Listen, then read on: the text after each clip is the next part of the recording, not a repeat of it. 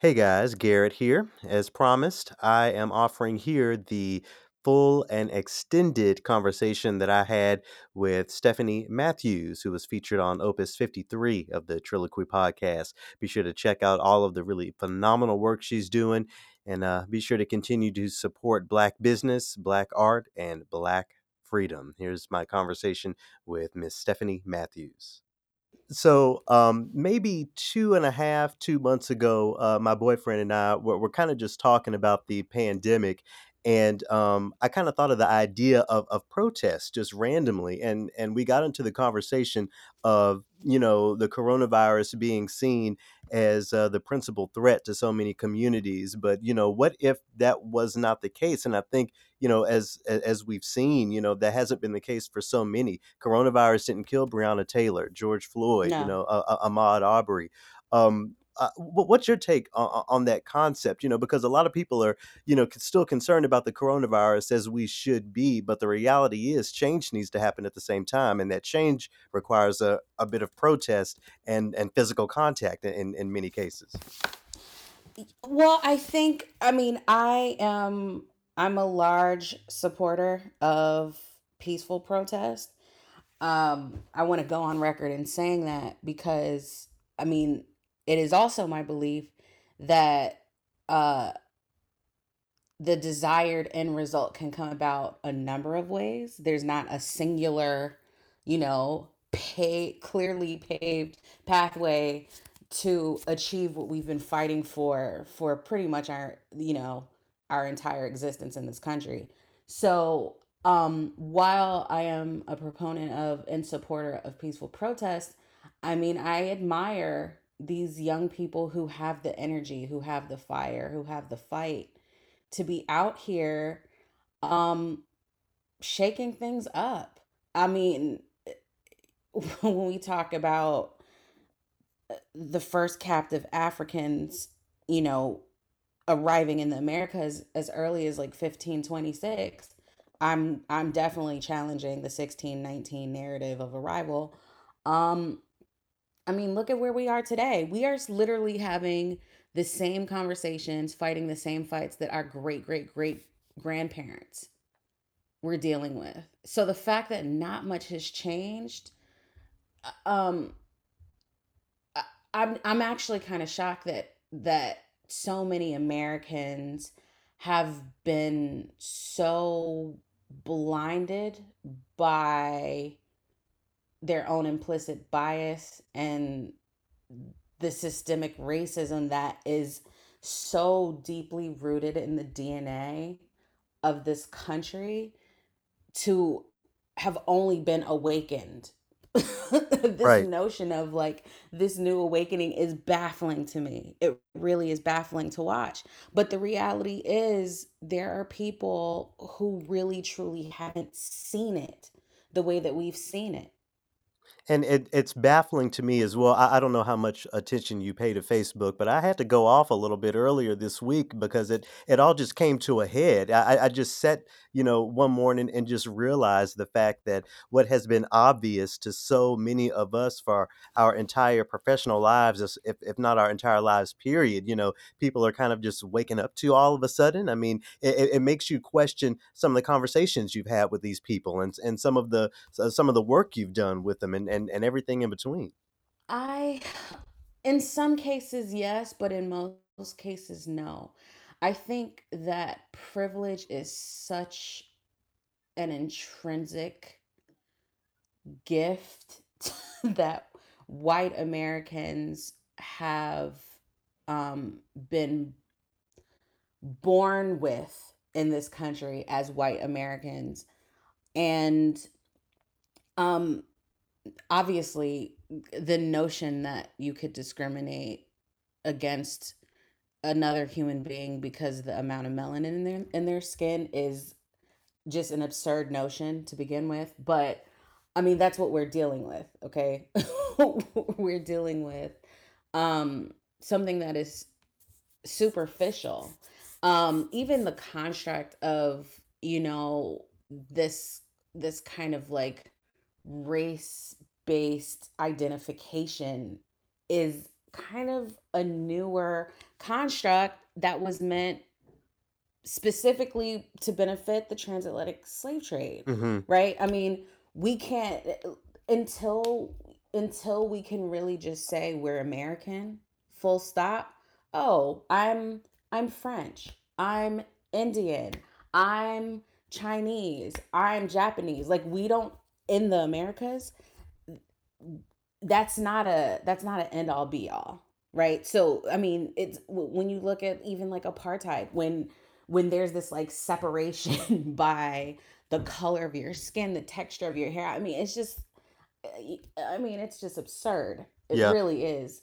Um, but that's where we are here. That's what this country has been founded on. Um, and so I think that there are a lot of well intentioned, um, even well educated people whose privilege has blinded them from the suffering of someone else. Yeah, absolutely. And, it's interesting that concept of just being, American is something that I couldn't really wrap my mind around until the first time I traveled abroad. I went to another Right, country and just being seen and referred to as American, and that's it was a right. little different for me. The same for the music. And with that in mind, I kind of want to transition into Black Music Appreciation Month. Yeah. And many places around the world, the music that we call Black music here in the United States, there is just called American music. Do you think that same concept, that same conversation rolls over or should roll over?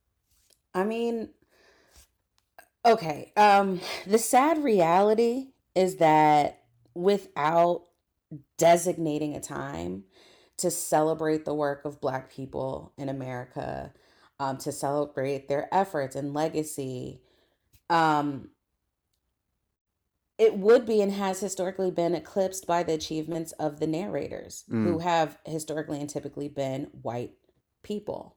Um, and honestly, it should be no surprise, obviously, that the shortest month of the calendar year is sure. dedicated to ta-da, Black History Month. But I do believe that we should celebrate the achievements of all of the people who make this country so magnificently diverse. Um, but since our beloved America is not at the stage where Right. we can automatically expect equity, then yes, I side with President Carter and President Obama, who also felt it imperative to set aside a time to acknowledge, the contributions of Black musicians and artists and to celebrate Black music. I mean, so Barack Obama basically proclaimed that Black music and Black musicians have helped the country to, quote, dance to express our faith through song, to march against injustice, and to defend our country's enduring promise of freedom and opportunity for all. End quote. I mean, we're clearly not there yet as a country, Right. Right. but Black music continues to challenge us to pursue freedom and opportunity. Um, and so, yeah, And a short answer, absolutely. I think it is appropriate to celebrate. Um, and I think in a similar way that, in a similar way that Black music, the concept of Black music challenges certain things, I think, your career has been a testament of challenging what people may even think of as Black music. I mean, when you opened, that violin case for the very first time years mhm. ago, could you have ever imagined it? Did you see yourself on stage with, Mary J. Blige, Travis Scott, all the people you've worked with, Lizzo? Um, I mean, no, definitely not. My roots are in classical music. I mean, like my mom prefers gospel music to any other type of music on any given day. And Mhm. my dad prefers to listen to classical music on any given day. I could easily say that those two styles of music largely contributed to my desire to pursue music professionally. So I honestly didn't listen to a lot of what would be considered secular music until I was a little older. Oh, wow. Um, my mom is very conservatively Christian. My dad maybe a little less so, but still quite conservative. So, I did start listening to instrumental jazz as I got older. Vocal jazz and lyrics were a little too secular for my mom's liking Mhm. at the time. Yeah. And then obviously, like when I was, when I had my own room and I was feeling myself in, middle school, high school, had my little, radio. I had my, my two fingers locked and loaded to hit the play record combo so Sure. I could make my, make my little mixtapes and, so I, I, I don't know that it ever really crossed my mind as a young violinist that I would be on stage playing with pop artists. Mhm. While these are they were always like these larger than life figures and I admired them very much. It never really crossed my mind, maybe because I just didn't know how that would work, how it would look, Yeah. if that makes sense. Yeah. I just can't help but to, think about a reality in which, those Suzuki string players or those beginning band kids could open up that case for the first time and see something like that, see more realities than be in an orchestra or be a music teacher because that's all it's been. I mean, that's all it seemed like for me when I started, I'm gonna be a Right. band teacher or maybe I'll, be in an orchestra. But I mean the possibilities are so much more than that. But it seems like we just kind of we're still fighting that siphoning of so-called classical music, instrumental education into one thing that's again dominated by whiteness and systemic issues. Agreed. But I think I mean that comes down to visibility, right? Visibility is power. So, I mean, how is a child going to aspire to do something, to achieve something that they've never seen before? Um and maybe they'll have a dream, you know what I mean, and it'll come to them through seeing something on TV or something like a little more indirect. But the reality is, when we talk, I mean, I've taught in public schools, and when when I speak to, or when in the past when I had had conversations with you know little black boys and little black girls. Obviously, I taught all, all all ethnic groups, all nationalities, Sure, but sure. I'm speaking to them specifically as it pertains to black musicians, black art, right? They aspire to do things that they had seen before, whether it be, I want to be a teacher, I want to be a doctor, my dad was a police officer, I want to be a police officer, I want to be a basketball player, I want to be a football player, um I want to be a singer. Mhm. I think that these are things that saw they saw themselves reflected in professionals that held those positions and could say, "Oh, I could do that too." I mean, and the beauty of now is we have so many more talented black artists who are coming to the forefront um in various fields. But in classical music now we're seeing far more black men and women, um and LGBTQ, Right. thankfully it's Right. more than time, Yeah. um who are kind of having the visibility that for so long had been kind of overshadowed by the status quo.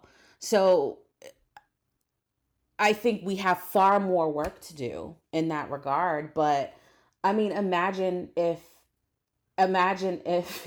your teacher was you, Garrett. Right. You know what I'm saying? Like, imagine being in school. Like, I think about that sometimes.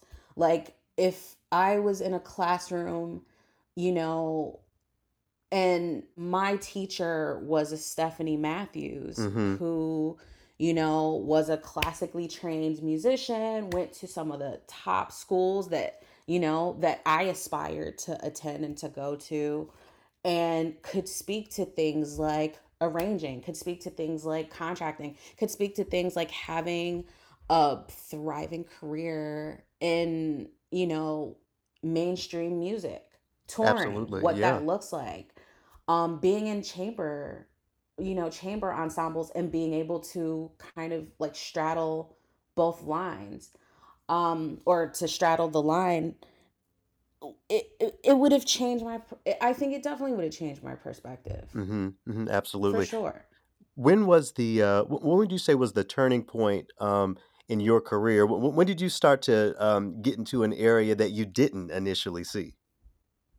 Um, Honestly, it was around college.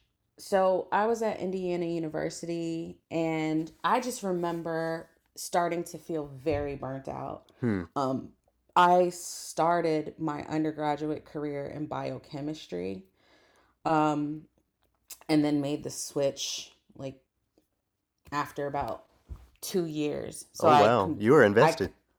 I completed 3 semesters in a scholarship program. I was on scholarship, and decided to switch over to pursuing music full time at that point. That doesn't mean that I just became invested at Sure, that point, but sure. because I was competitive prior to that, and participated in a lot of like local and regional competitions, etc. But the notion of being a struggling musician scared me. I'm being completely honest with you. I did not want that to be my lot. I was like, I want to be able to support myself. I personally did not know um I didn't really know any black classical violinists Mhm. that I could look to that had the career that seemingly I was being prepared for, Back to that point of visibility. Visibility is so powerful, okay?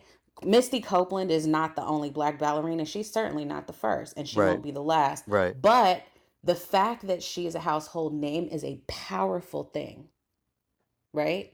Oh yeah. Because like everybody's not going to be able to travel the world and catch these glimpses of these incredible forces of nature, you know and may never set foot in to see a ballet. Like I know plenty people who have never gone to see a ballet, which I think is shameful. But again, um Misty has a platform, and it gives little black girls dreams of being able to see themselves Yeah. as a professional ballerina. And how ubiquitous she's become. Earlier this afternoon, Absolutely. I was, just on Saturdays, I like to just go through my music videos. It brings me back to my childhood, just letting them go. And Misty Copeland is in the Drake "Nice for What" video. Yep. So even Yep. all the way on that in that corner And of the she worked with arts. Prince as well. I Yeah. mean, I think it's funny when I look at someone like Misty Copeland, which is so it really interestingly enough. I was fortunate enough to perform in a quartet for her wedding Oh out wow. out here, yeah. And but like I look at someone like Misty Copeland, and obviously she is in a very, very um historically white dominated space, and she is forced to navigate that with varying attacks on her femininity, attacks on her body, um bogus bogus narratives about you know which body type, you know or which race of people would make the best Mhm. ballerinas. I mean, all kinds of ridiculous things. But I think she's very poised and very graceful in how she addresses a lot of these negative comments and attacks. And honestly, I think a lot of us, if we've gone through some of the more traditional channels of education have experienced that to some degree. I mean, not even talking about entering the professional space, Lord Right. forbid, but Right. Yeah, even in the um educational space. oh, that's a whole other conversation. That's a rabbit hole in and of itself. Oh But yeah. yeah, I really I admire her, and when I look at her quote unquote crossover appeal and Mhm. how she's obviously very firmly rooted in, you know, classical and traditional ballet. She is an American dancer, and her style, the stylistic elements that she brings to the stage is is uniquely American. And she's been able to cross over into, more mainstream formats and collaborating with, these big celebrity artists.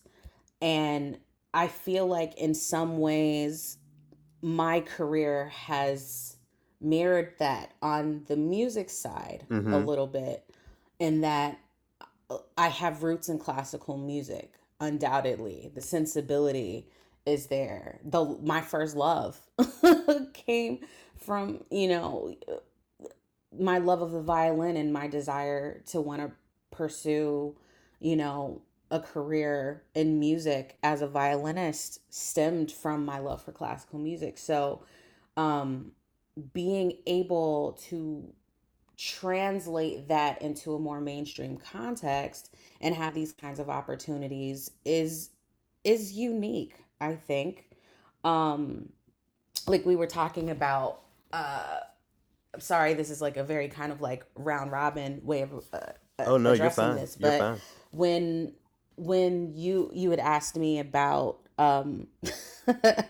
my initial, I guess, plunge into more mainstream territory, was post Sphinx competition. I was in Detroit, um, with my friend Shelby Latin, now Shelby Harris.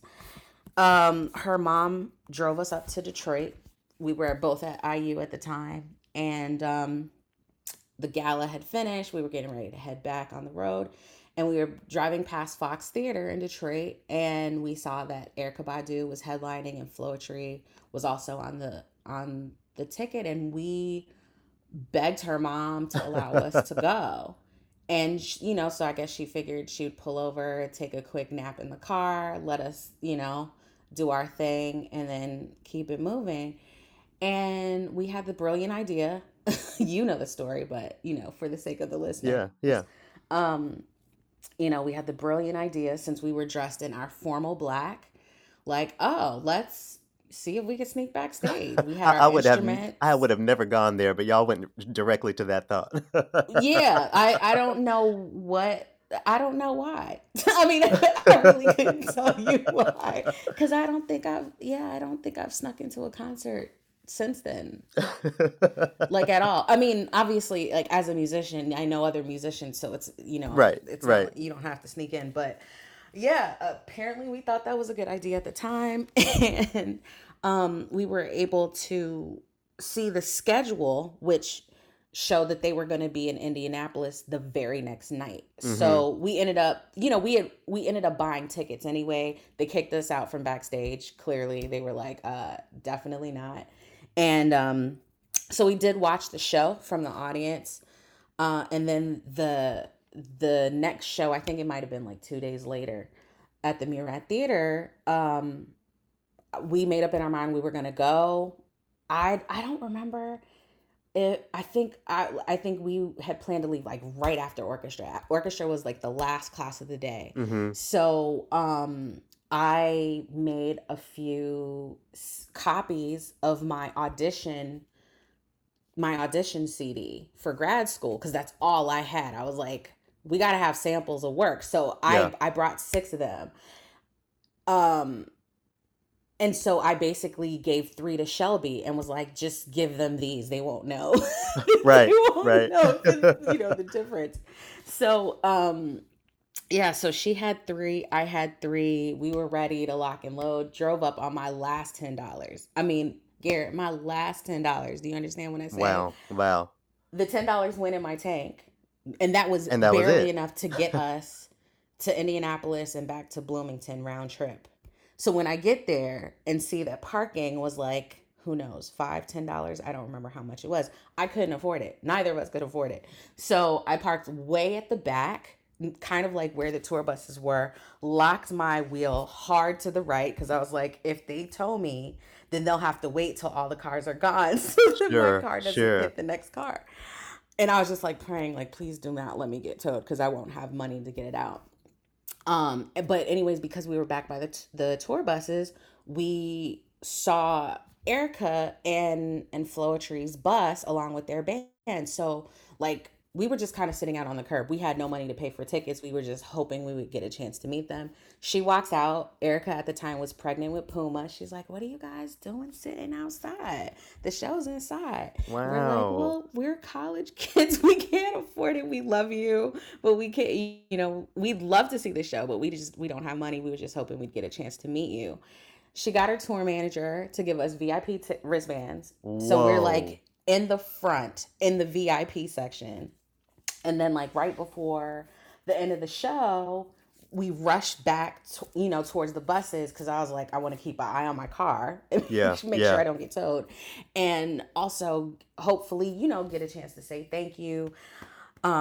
And that's when we bumped into PJ Morton.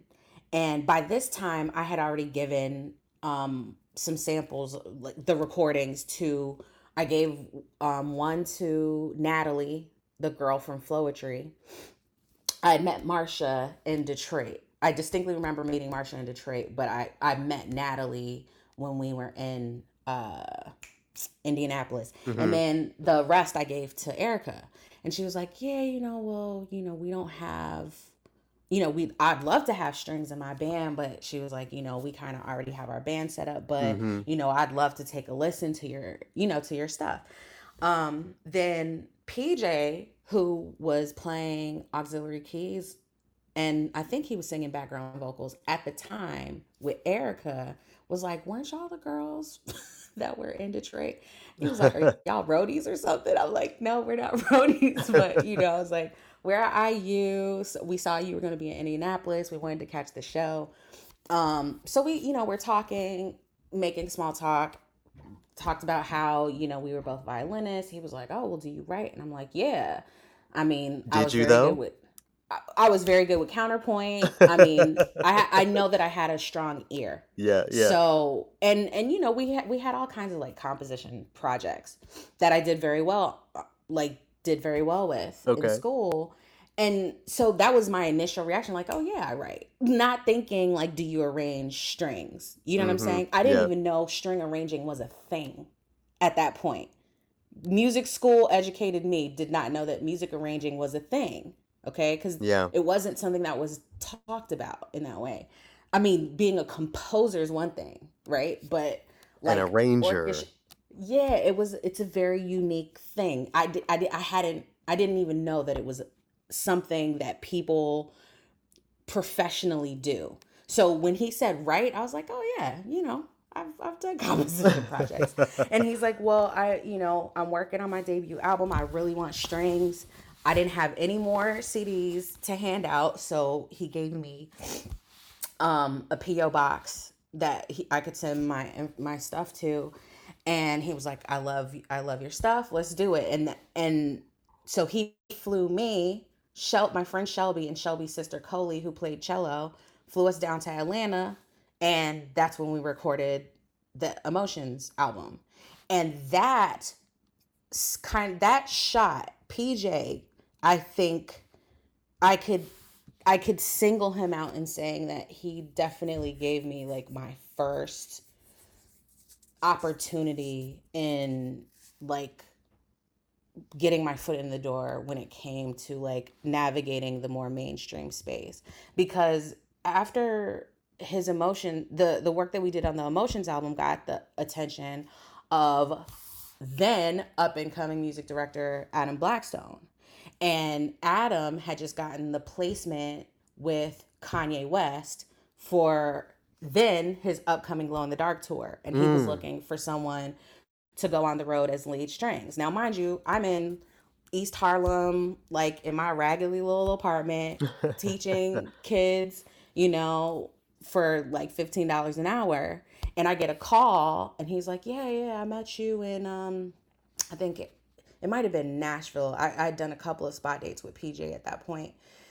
And he was like, yeah, I loved what you did on the Emotions record. And I want to get, I want to have someone come out who can write, quickly, and someone who could be lead strings, because we're gonna, we'll probably have a string section. So I'm just like, okay.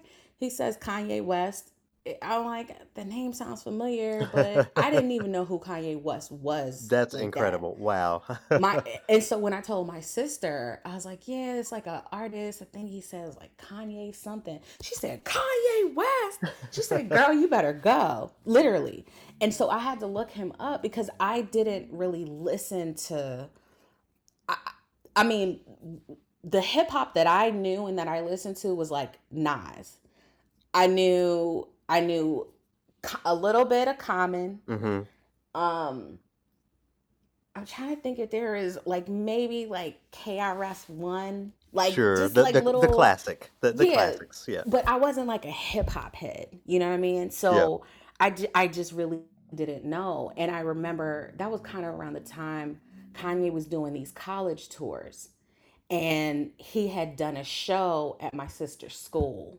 And she was like, you should go. You need to go. You need to go. So I looked him up and I'm like, man, this could be cool, but really they would want like a classical violinist to go on the road with them. And so, he was like, I'll have the tour manager reach out to you.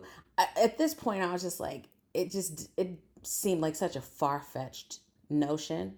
And when I got the call and they gave me the dates, they were going to fly me out 48 hours later to LA for production rehearsals, I had to call all my schools and all my principals and let them know that I was going to be gone for the rest of the school year. That must have been tough. Or maybe it wasn't. It was strange because half of them didn't believe me. They just thought I wanted to quit. You Sure. know what I mean? So it was definitely, I was in shock. No doubt about it. I was definitely in shock, but that was the pivot point for sure. It started with PJ, and then kind of like developing that relationship with Adam Blackstone has definitely like set me on, I think, the current career path that I'm on now. And the way that your career has just evolved has always reminded me of the path to freedom. I've described your career as freedom. You're not punching into anyone's clock. You didn't have to worry about furlough or unemployment in light of the coronavirus. There were just certain freedoms that you had, and as we Certain freedoms, yeah, yes. yeah, and that's what I wanted to ask. As we're coming up here on Juneteenth, and we're Yeah. thinking about that word freedom. Is that a word that you would use to describe yourself or your career? Do you feel free? Um, in some ways, yes, but in some ways, no. Ultimately, no. But do I feel a sense of freedom in my career? Yes. And I would say yes because, um, I think I had hit a level of frustration within the traditional classical schematic. Hmm. And, it started, while I was a student in school, and just the reception that I had from certain teachers, not all of my teachers, but I mean, I had some pretty incredible teachers, thank God, but I also had some pretty awful teachers. Sure. And so it just felt like I had to keep asking myself, like, what am I fighting so hard for? It just felt like um it it honestly felt like there were people in place to strategically deter me from pursuing a career in classical music. It literally felt like it was like their job to ensure that, it's almost like I know people voice this kind of after the fact, but it really felt like there were people there to break my spirit, Yeah. like intentionally. And I consider myself to be pretty thick-skinned. I'm um not saying that like I'm completely unbothered, because I think everyone has, their threshold of what they can endure, but uh it it, it felt particularly challenging. I mean, not saying that I wasn't up for the challenge, but I had to continue asking myself, why am I doing this? Why am I doing this? Why am I doing this? To graduate, with loads of student loan debt, by the way. Oh, don't get me Um, started. yeah. And then, to see my colleagues, people who I had been, you know, we had competed Yeah. Yeah. together. Mhm. And in some cases, not all, but in some cases where, I would, I would win, or I would place higher than they would. And then when we get to like a more professional, when we enter the professional space, it's like some of us are just, stuck at the door, um and that was really frustrating. I did start a string quartet. We had some success, but even with that, I just felt like there were times where we would be overlooked for another group. And it just, I don't know why it felt so labored to even have people who wanted to help, Mhm. you know, Yeah. where there would be, faculty, teachers, and people who would like jump at the bit to help another group get from point A to point B. And I'm not talking about we were just sitting back on our haunches like, "Hey, you should be helping us."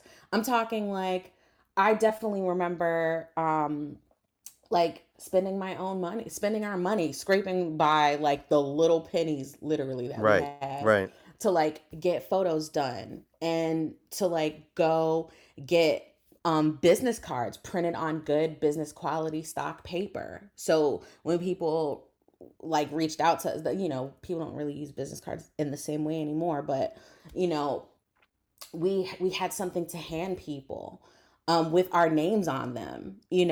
Stephanie Matthews had Stephanie Matthews cards for Ebony Strings Quartet, and Adiza Sanchez Rahim and Patrice Jackson and Naira Underwood. And um, I also remember being in school at the time. I was at Juilliard. I was pursuing my master's, and they didn't have enough.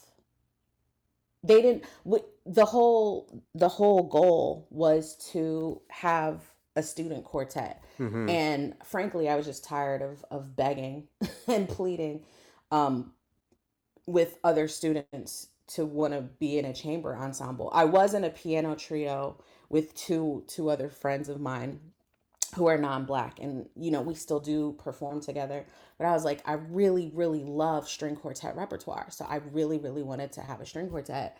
And so there were literally like a handful of black students in the school at the time. I was the only black violinist in either undergrad or grad division at the school at the time. And so I had reached out to, well, I connected with Patrice Jackson, a cellist, and Mhm. Yeah, connected shout with out to Patrice, yeah. shout out to Patrice, and connected with Adiza Sanchez Rahim, who was an undergrad at the time. Patrice had done work prior to getting to Juilliard at Yale. So um, Patrice was the one who was like, you need to reach out to Naira Underwood. Like, she's in New York. She's a great violinist. I know she came through Sphinx, blah, blah, blah. So I was like, let's reach out to her. And that's, we had this like four young black women in a string quartet. And, we were like going all over the place trying to rehearse. Like, Naira lived in Brooklyn at the time. I was in Harlem at the time. So was Patrice. And I want to say Adiza might have been in the Bronx. So we were trying to figure out like where we would be able to rehearse, and Yeah. also space, because I had roommates.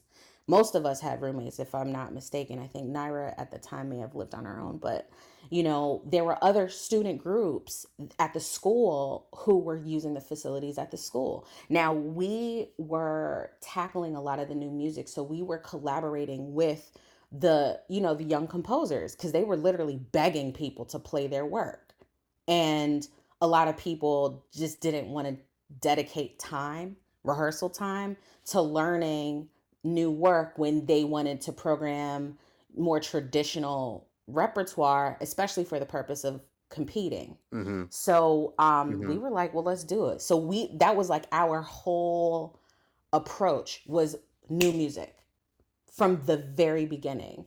And we cultivated relationships with these composers, and it was astonishing to be told that we were not able to rehearse at the school. Literally, they said if all of the musicians in the quartet were not students at Juilliard, then we would not be able to use the facility. They didn't name our group specifically, but it was very targeted because we had upcoming performances for like choreo comp and like Juilliard programs.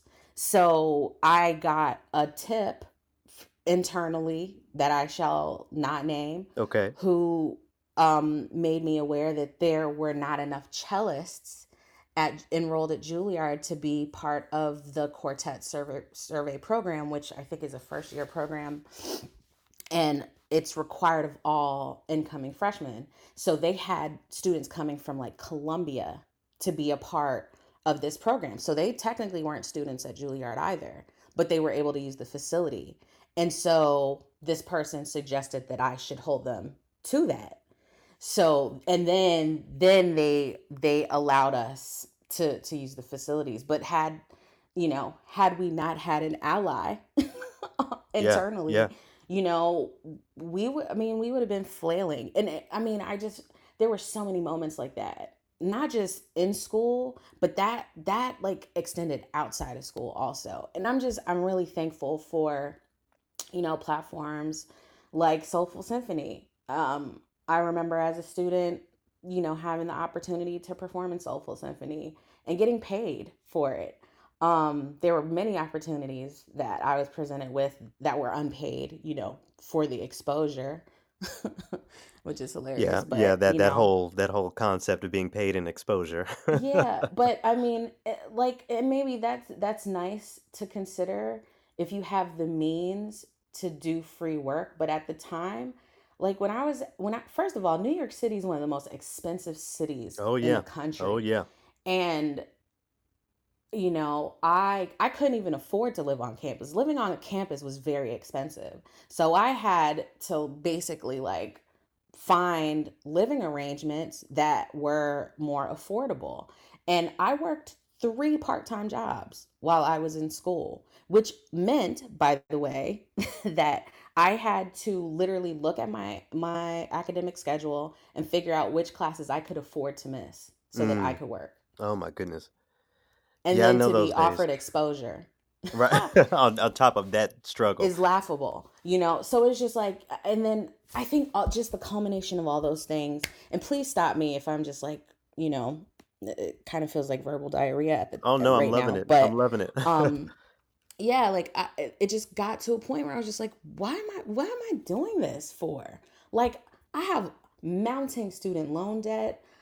I'm perpetually frustrated because it's like I just feel like I keep hitting a wall, hitting a wall, hitting a wall. And so when and I think maybe that's why, for me, it was like a breath of fresh air having the opportunity to work with PJ. It was like something so different from what I had been doing, such a break from the routine. And I was just like, whoa, what is this? And so then when I did get in touch with Adam, like I finally connected with Adam Blackstone, and going on that Kanye tour, I didn't even know what tours paid. No clue. None. And so after that experience, I was just like, I mean, literally, I was like, I'm doing this wrong. Literally, I'm doing it You wrong. cashed that first check and something made sense. I mean, the direct deposit hit, and I'm like, what? Are you serious right now? Yeah. I mean, it like I was traveling on someone else's dime. Like I honestly, like I hadn't seen the world like that before, And you were ever. doing all that with your violin. All of that with my violin. And and even with that, like I, coming back like at the end of tour, like I was able to like get us a website, get a web designer, do a whole full on photo, you know what I mean? So it was like, this is allowing me to like fund projects that I'm really passionate about. And I mean, so I think that started as I got more and more opportunities to tour and to collaborate with various artists and build relationships with various labels and music directors. I think it definitely changed the course of my career because it changed my perspective for me. Because I mean, I love music, Garrett. I love classical music. There's no two ways about that. But I also really value the ability to pay my bills. Hey, I man. appreciate, you know, being in a space where I am valued. Like my artistic input is valued. My voice is valued. Um the way that I play is valued. Mhm. You know what I'm saying? Yeah. That was new. I didn't feel that in the classical space in the same way. I just didn't. Um and So wrapping that concept around yeah, to the idea of, the work, especially these days, we have all of these organizations and their new DEI initiatives and all these awakenings they've been coming to. What do you see as the most authentic and organic way for more musicians that look like us to, get this new perspective that you've had? It's like someone grabbed your hand and pulled you into this new world. How can we make that yeah. more of a ubiquitous experience for Black musicians who happen to play, these classical instruments? The decision makers have to be more diverse. I mean, simply put, Mm, show me your boardroom, show me your board of directors. Show me the people who are making the decisions on behalf of your organization. Because if they're all white, we're probably not gonna, you know, things are not gonna change right. in the way, in the time frame that they really should and need to change. Um, it's really that simple. I don't I think human beings are kind of change averse in general. Um some more than others, but that has to change. We've been talking about it and screaming from the rafters like, please change, please change. And then COVID-19 hits and shuts everyone down, Right. which has leveled the workspace in a way that is unprecedented. It And has when not, we've not seen it like this and what do before. you mean by that level the workspace? What I mean is freelancers are out of work and the Metropolitan Opera Orchestra is out of work. Mm, So that's who's a, better yeah. than who? Yep, there we go. You And get here what I'm we are. saying? Yeah. And here Yeah. we are. So Who's more let's dynamic? Who's more marketable? who's Who more can versatile, who's more who's more prepared? marketable, Yeah. who's better equipped to remote record and work from home. Mhm. Mhm. If your day to day exists like in going to a dedicated rehearsal space and going to a dedicated concert space and having a schedule carved out for you, I'm not saying that's a bad thing. I'm just saying this is where we are. So I think people have really had to assess differently.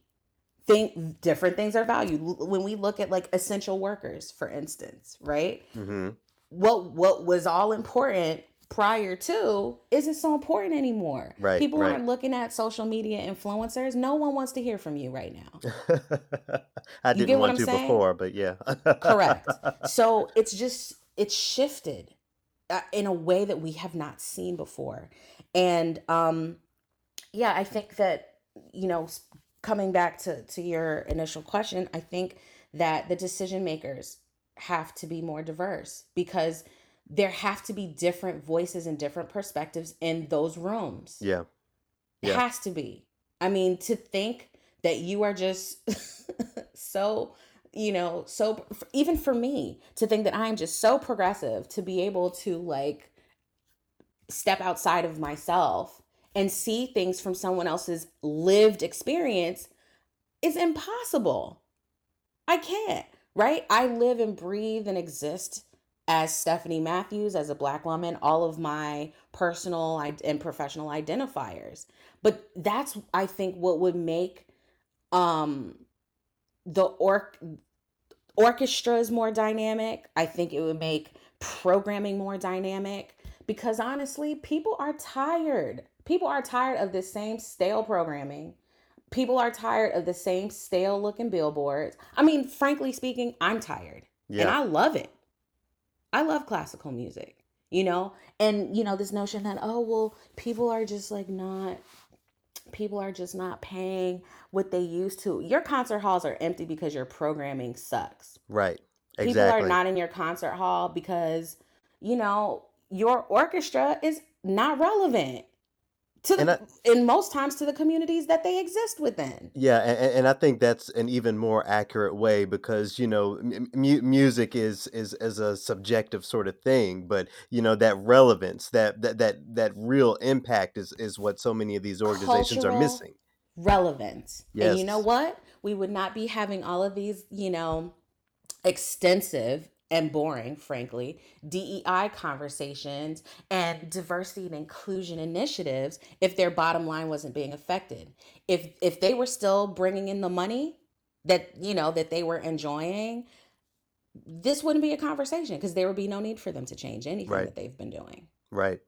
Wow. Well, as we wrap up here, someone listening right now has a little black girl that they want to get involved in violin. Maybe there's a teacher out there that's teaching these young kids from the more marginalized communities and trying to get expose them to this art form, so-called classical or otherwise. What are your Mhm. words for them? What advice do you have for folks helping these very young musicians start their journey?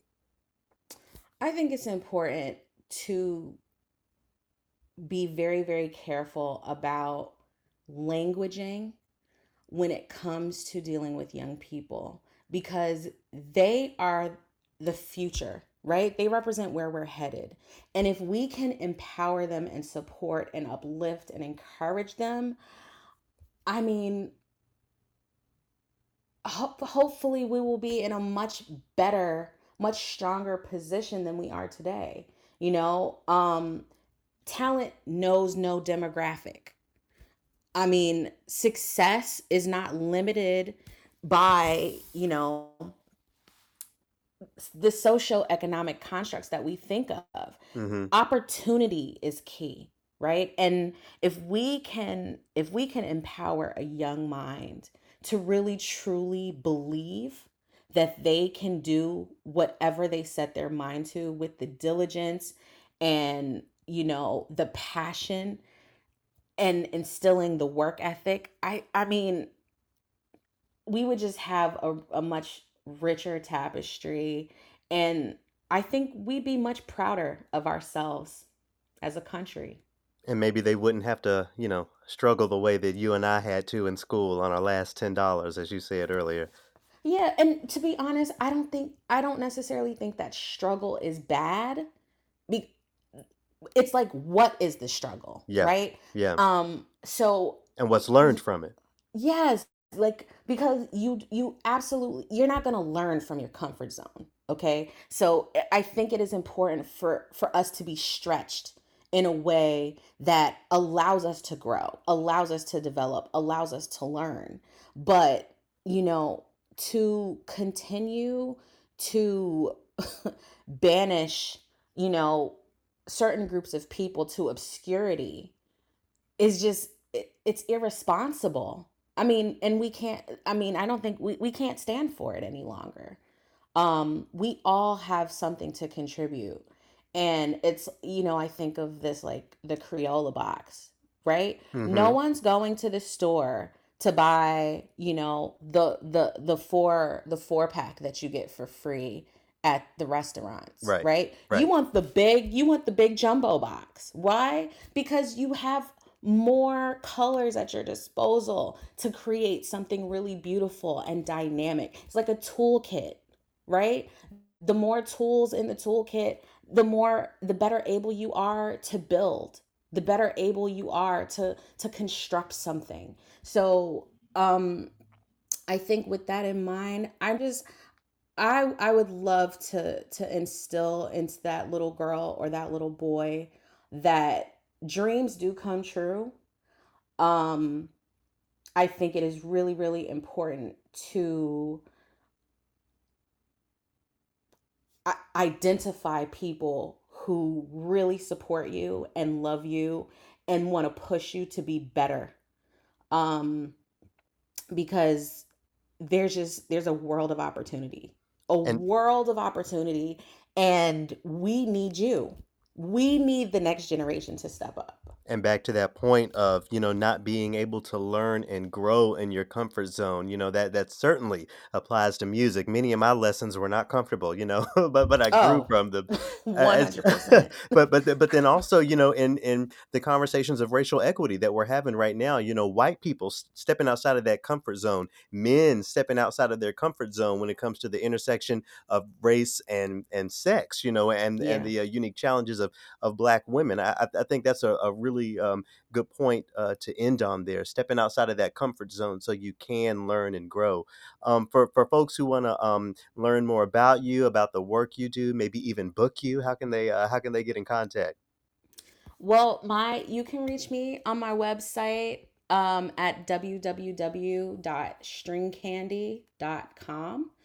I'm also on social media. You can find me on Instagram at Steph on Strings, which is STEPHONSTRINGS.